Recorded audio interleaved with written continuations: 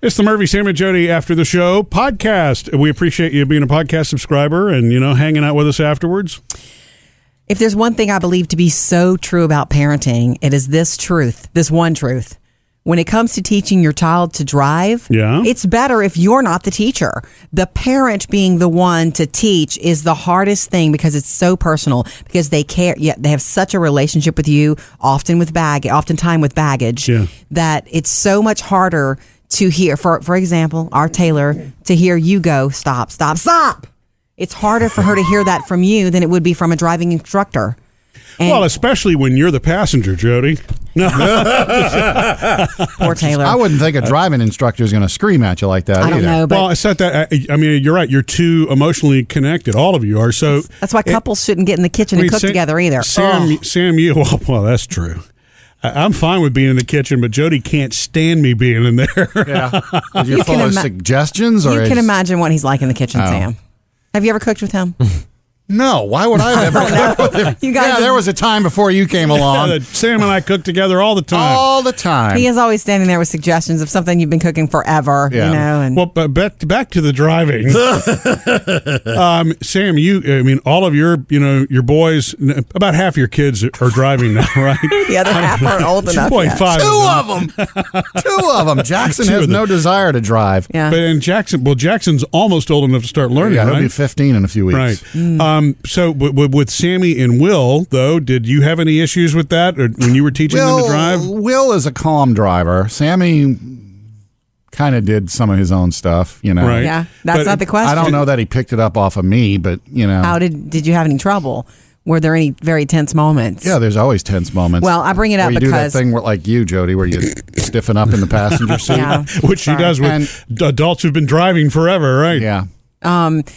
The reason I bring it up is because one of my favorite people in the world confirmed this, that it's not just us that we're having trouble, teaching Taylor because of us or because of her.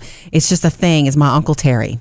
My Uncle Terry, who is a significant person in my life, a father figure. He's always been in my life as long as I can remember. And he was a police officer for years. Right. And he also taught the driving of new officers would come in and he would teach them to police drive, which is a whole other thing. Oh, yeah. Actually, I bet you that's a fun driving school, man. Actually, you it get is to do with him. stunt driving like on TV or on cones, huh? Does he still do that? Can me and Murphy go? Well, first of all, here's the deal. I visited him with him the other day, and I'm so super excited that he volunteered. He said, you know what, now that you've got her a vehicle and you guys are riding with her a lot and letting her drive because she has her permit, he knows that I would love for him to be the one to teach her, but I haven't really asked. He's got like a bunch of grandchildren. He's very busy. He's had health problems, so I didn't really want to ask. He offered. He was like, you know what? Why don't you bring her to me on Sunday afternoons? I'll take her to a big parking lot. I know which parking lots are empty on Sunday afternoons. And he says, can you get some cones, some orange cones? I'm like, I don't know where to get those. He says, if he would teach me to police stunt drive, I'd get some cones. Yeah, cones and a light bar. You don't need to learn how to stunt drive, Sam. If I'm going to learn how to do that, I want to know that I'm actually going to be able to really give it some gas with sirens and lights. Yeah. Anyway, I'm just excited because she does need some, she's really doing well, but she needs some better instruction than we are able to give her with backing out, with parking and things like that. And he was like, first of all, see if you can find some cones or something like that, because it doesn't matter if you run over those, you just pick them right back up. That's what they're made for. But I'm just excited in my heart that he's going to be the one, because he means so much to me, and I know that he is a really good teacher. He teaches me things about driving now. We started talking about it the other day, and we're just talking about stuff, and he's the one. And he even said, Jody, I've got 3 children, and it was really hard for me to teach them too. It's just too personal. Yeah. So it just made me feel better.